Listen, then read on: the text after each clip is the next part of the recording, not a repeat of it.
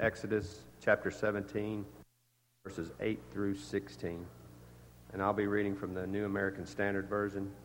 That's on page 66 in your Pew Bible if you'd like to follow along. Again, that's Exodus 17, verses 8 through 16. Then Amalek came and fought against Israel at Rephidim. So Moses said to Joshua, "Choose for us and go out, fight against Amalek. Tomorrow I will station myself on top of the hill with the staff of God in my hand. And Joshua did as Moses told him and fought against Amalek. And Moses, Aaron, and went up to the top of the hill. So it came about when Moses held his hand up that Israel prevailed. And when he let his hand down, Amalek prevailed. But Moses' hands were heavy. Then they took a stone and put it under him, and he sat on it. And Aaron and supported his hands, one on one side and one on the other. Thus his hands were steady until the sun set. So Joshua overwhelmed Amalek and his people with the edge of the sword. Then the Lord said to Moses, "Write this in a book as a memorial, and recite it to Joshua, that I will utterly blot out the memory of Amalek from under heaven." And Moses built an altar and named it, "The Lord is my banner." And he said, "The Lord has sworn, the Lord will have war against Amalek from generation to generation."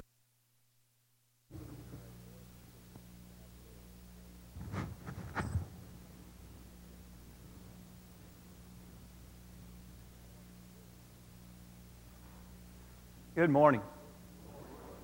It is good to see each of you. If you're visiting with us this morning, thank you so much for being with us. Your presence here is an honor to us. It's an encouragement to us that we can be an encouragement to you. And our goal is for all of us to worship God together here and leave here ready to serve God throughout this week.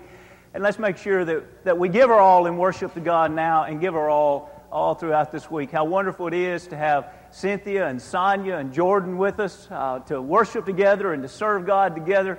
We welcome you into the family, and you're an encouragement to us already. What an exciting announcement this morning. The opportunity to sacrifice for God is always something that not only is honorable and notable, but it's also something that simply makes us better people. The truth is, the very core aspect of Christianity is that the Lord sacrificed His life for us to have salvation, and then calls us to be willing to sacrifice ourselves in service to Him. Now this morning, the announcement at the beginning, of course, was the sacrifice of ourselves financially. Then, in just a moment, we will have another announcement made, and it will be asking us how we could sacrifice ourselves in service over the next 2 years. We think about this, especially sacrificing our life in service.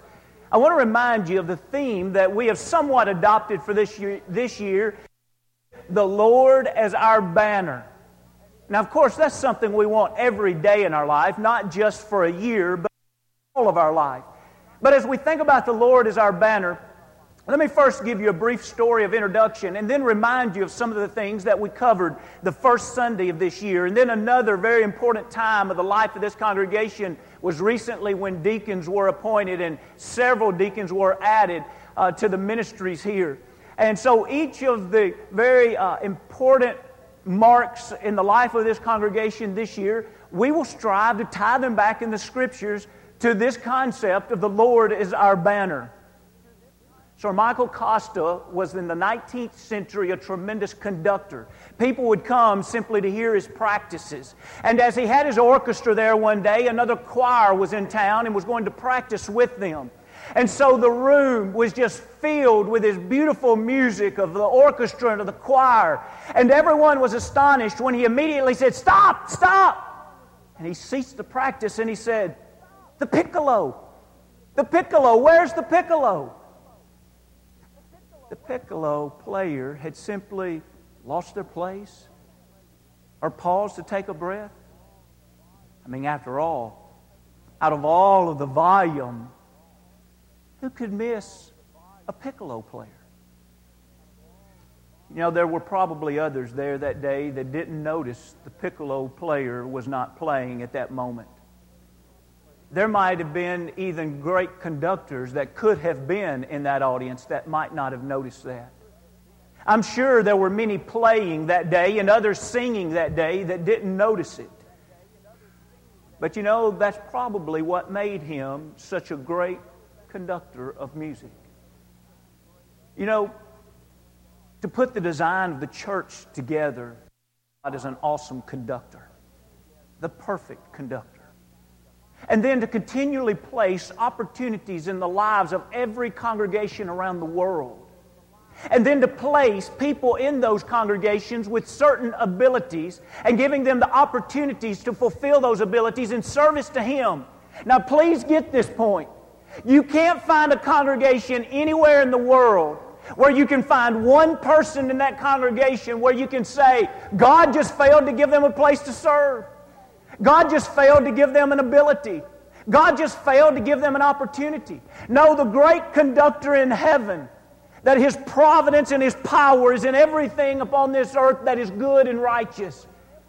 He has a place for every one of us to serve. One of my favorite verses in the Bible is 1 Corinthians 12 and 18, where we're taught that He places us individually in the body just as it pleases Him. God's given you to be active in the work of the Lord's church right here in Mount Juliet, Tennessee. And it's just the way God wants it, as long as you and I are giving ourselves in service to Him. But let's think, as we think about our place of service this morning, are we under the Lord's banner? Now, as we think about banners throughout history, we quickly identify that almost all soldiers have always marched under a banner. We think about in 9/11 the banner, and I use that somewhat in quotes, the banner that was lifted. You see, it was 2 days after 9/11, on 9/13, that a man named Frank, digging through the rubble for survivors, ran across this steel beams shaped in a cross. That many of us have probably, in the last couple of years, we've been to New York City, we've been to Ground Zero, and many of you here can honestly say, I've seen that cross. It's still erected today. And it served as a symbol that when Frank found it, he sat there and he cried for 20 minutes. He called other rescuers around and they began to cry. And they began to say, we have to lift this up. We have to show the nation that God is still on our side and that God can heal this nation. And so they erected it, and there began to be prayer meetings around this cross. And it's not that the cross itself is holy, it's simply a banner. If you will, it was a reminder that there's someone in power. When soldiers have marched under banners, it was to remind them of someone in power and that they were so loyal to the cause under which they marched that they would give their life.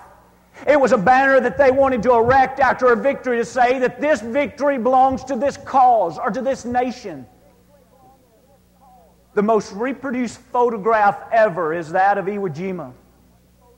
Of those 6 soldiers that took a 100-pound flagpole, and they erected Old Glory upon that after an event that for the first time in 5,000 years, soldiers had erected another banner on Japanese soil. You see, it wasn't easy. 880 ships sailed from Hawaii with 110,000 Marines. And the cost was horrific. The Japanese had dug 1,500 rooms underground with 16 miles of tunnels and a 7.5-mile island that for 36 days would become the heaviest populated island, the heaviest populated 7.5 miles in all of the world. Those flying over would see the Americans trying to fight an enemy that was underground, and their description would be, it looked like they were fighting the soil itself. The Japanese had no strategy for win for those that were there. They simply wanted a victory for the nation as itself, and they had a strategy that was just this: no survivors on that island. Their idea was, we're going to send enough soldiers underground, and each Japanese soldier will kill 10 Americans, and we will have a victory. They told their soldiers there would be no return. One general wrote home and even told his wife, do not expect any survivors. I simply offer you that insight of history for this point. Oftentimes, when banners have been erected, it's for a noble cause, and it's after tremendous sacrifice. We just had a tremendous story read from us from the Scripture that's true. It's a story about a point in time whenever the children of Israel had just left Egypt. And they came upon their first attack. And God didn't tell them, I'm going to lead you to the land of Canaan, and I'm going to give it to you. And all you have to do is act like spoiled children. You don't have to do anything. I'll give you everything you want. You want food? I'll give it to you. You want water? I'll give it to you. You want a land over here? I'll give it to you. God says no. I want to make you courageous people. I want to make you people with heart. I want to make you people that will sacrifice. I want to make you people that are worth something. People that won't do, people that want handouts, or people that do not find their place in life, and they do not find the greatest life that there is to live. And so God, as this first enemy approaches them, does not say do nothing. Instead, He rallies the troops through Moses. Moses rallying the troops through Joshua says, let's get the men together. And even though they were raw, disciplined, oftentimes complainers, God would eventually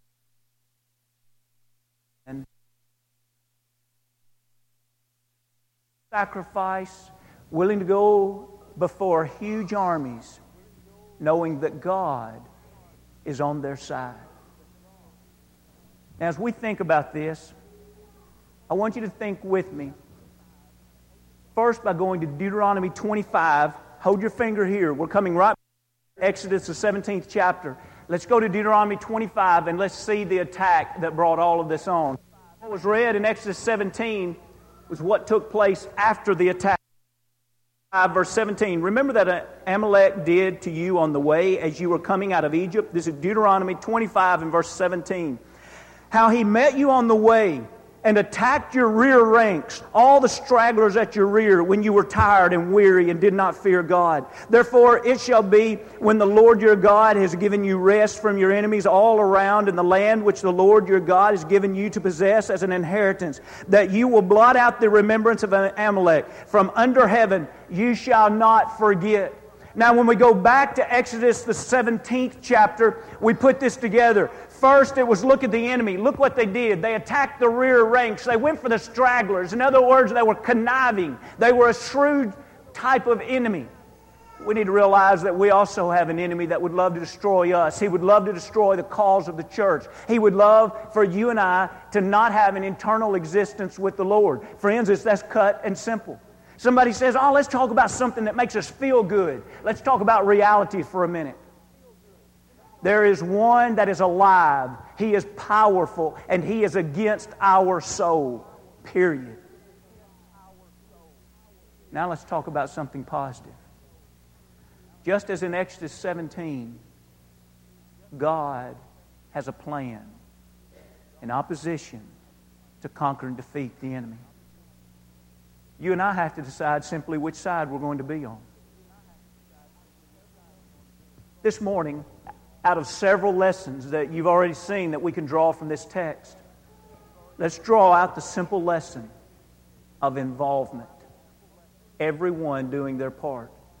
On the screen here, as we go back to Exodus 17, notice the individuals that are involved. And on your screen overhead, you see I guess all of those, or at least some of those underlined. And let's just scan again real quickly to see that. You see as you go there in verse 9, Moses, Joshua, some chosen men.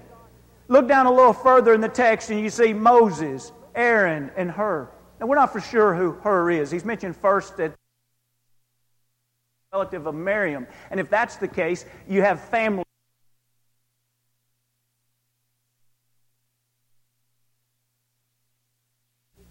Point. Each one had their place.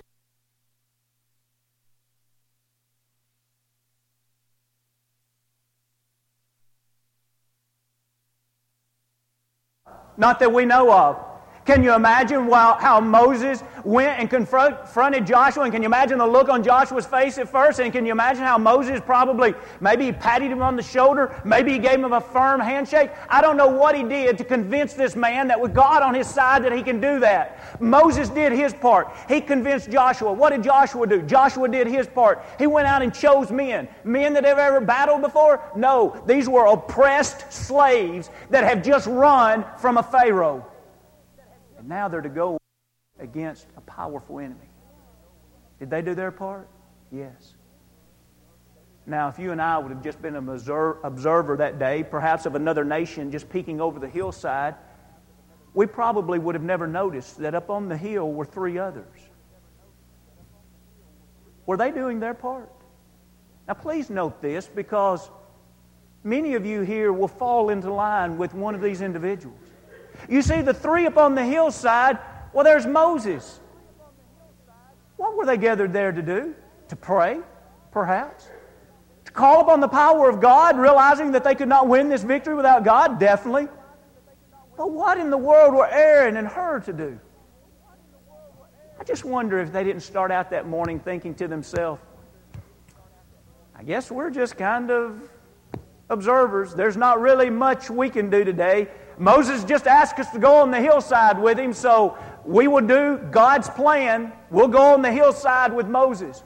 Moses, what are you going to do? Oh, I have to lift the rod to God. Why, Moses? That's the plan. Whew, my arms are getting tired.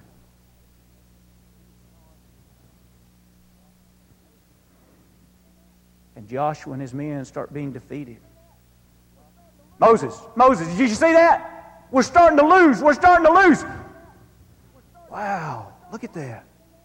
We're winning again. That's amazing. My arms are getting tired. Moses, it's happening again. We're losing again. Can you imagine the dialogue? Moses had to say, guys, I can't hold my arms up much longer. But the battle's not over. What are we going to do? Let's get this rock underneath Moses. Let's each get on each side. Let's support him in this work.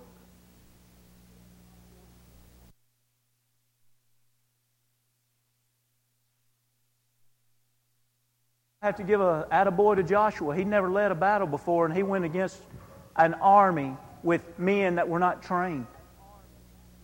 I'd say Joshua did a great job, but he couldn't have done it without those men that were untrained, that were willing to put their faith in God and go into that battle. But we see from the story that they couldn't have done it without Moses. And we see also from the story that Moses couldn't have done it without the 2 on his side supporting him. And then the truth be known, we see that none of this could happen without God Almighty. And what do we learn? We learn from this that everybody had a place. And the truth is, it's not just those mentioned in the story. It's all the ones that aren't mentioned in the story. Who was looking after those men's children that were out fighting? Who was looking after those men's parents that were sick and elderly? Who was going to cook supper? And who was going to be ready to bring these men back in from battle? Who was going to keep the camp running? In almost any story, there's always the unsung heroes. There's always the ones that just don't get the mention. Sometimes they fall under categories of some chosen men. Sometimes the categories themselves aren't even mentioned. But in God's plan, every person has a place. And notice this second thing. Every person in its place affects others. Moses. Joshua went out and asked those men to serve with him. Joshua affected them. Their battle affected all of Israel. Aaron and Hur, they affected the life of Moses.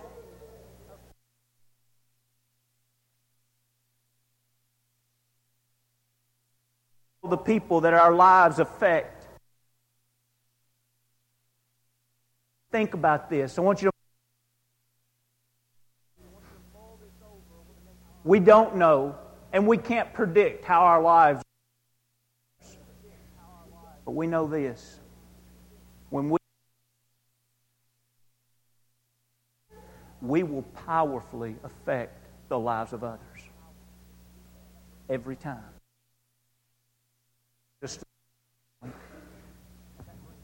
And that is what he named the altar. The battle was won. They come home. What do we do? Elders, please don't overlook this point. This isn't a preacher trying to spin a point here. Get this point. What would we do in our American, and even just by our human nature? They come home. They're victorious. It's our first battle. We're the winners. We tend to lift up Moses. Say, look at our leader. We tend to lift up Joshua and say, look at this courageous warrior. Or maybe already some battle stories were being told, and someone can mention this soldier or this soldier that risked so much to help in. And we lift those. Who was lifted up? The battle's over, and Moses says, we're building an altar. And we're going to name it, the Lord is our banner. I believe you could ask any of them that day, after Moses set that example, you could have asked any of them that day, who gave you that battle? And they wouldn't have said Moses. Wouldn't have said Joshua. They would have said, the Lord. Soldiers lifting up.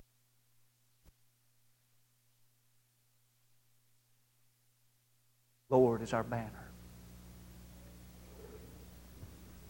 This isn't the elders' church. This isn't the preacher's church. This isn't the longest term members here's church. When we're asked to give and we're asked to sacrifice, thank God we're asked to be a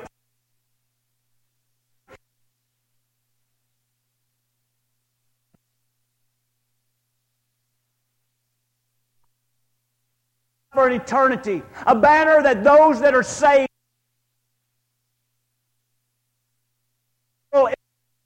your group of people so that the population of heaven will be greater. But you know, sometimes our life of service is a little bit vague. And the message is not quite clear that we communicate. Most of us quickly identify the Confederate flag. Those of you that are historians probably already know that the stainless banner was the second earliest Confederate flag, and it was on a white field with the Southern Cross placed in the top left-hand side. But what they found out was that as their men marched into war, oftentimes it was mistaken as a sign of truce or surrender because there was so much white on the flag. And so they adopted a third flag, and this third flag was similar to the second, except a third of the flag, on the fly end of the flag, would be placed a wide red bar. Because the Confederates didn't ever want people to think they were surrendering. I wonder how many of us think we're lifting a banner, but yet the message just isn't clear. Oh, you know that family right there, they do so much at the ballpark. Oh, you know, they're so active in community service and Kiwanis and so on. Oh, you know, that person right there is, we wouldn't have a Chamber of Commerce if it wasn't for them. Oh, you know, that lady, she's the one that...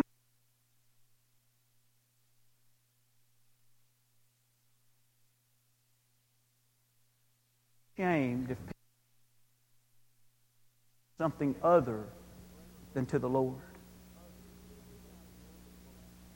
We can't have the Lord's banner in our life and yet have our life more loyal to another cause. What do we do in the Lord's army? The thing we're driving home this morning is we serve. Unmistakably, dependably, giving our all, using our abilities, we serve. Turn to a soldier in battle and ask for his help, and him deny you as the enemy is confronting you. And then try to explain how he was a faithful servant as he denies and says, I don't have time. That's not why I'm here. I have other obligations.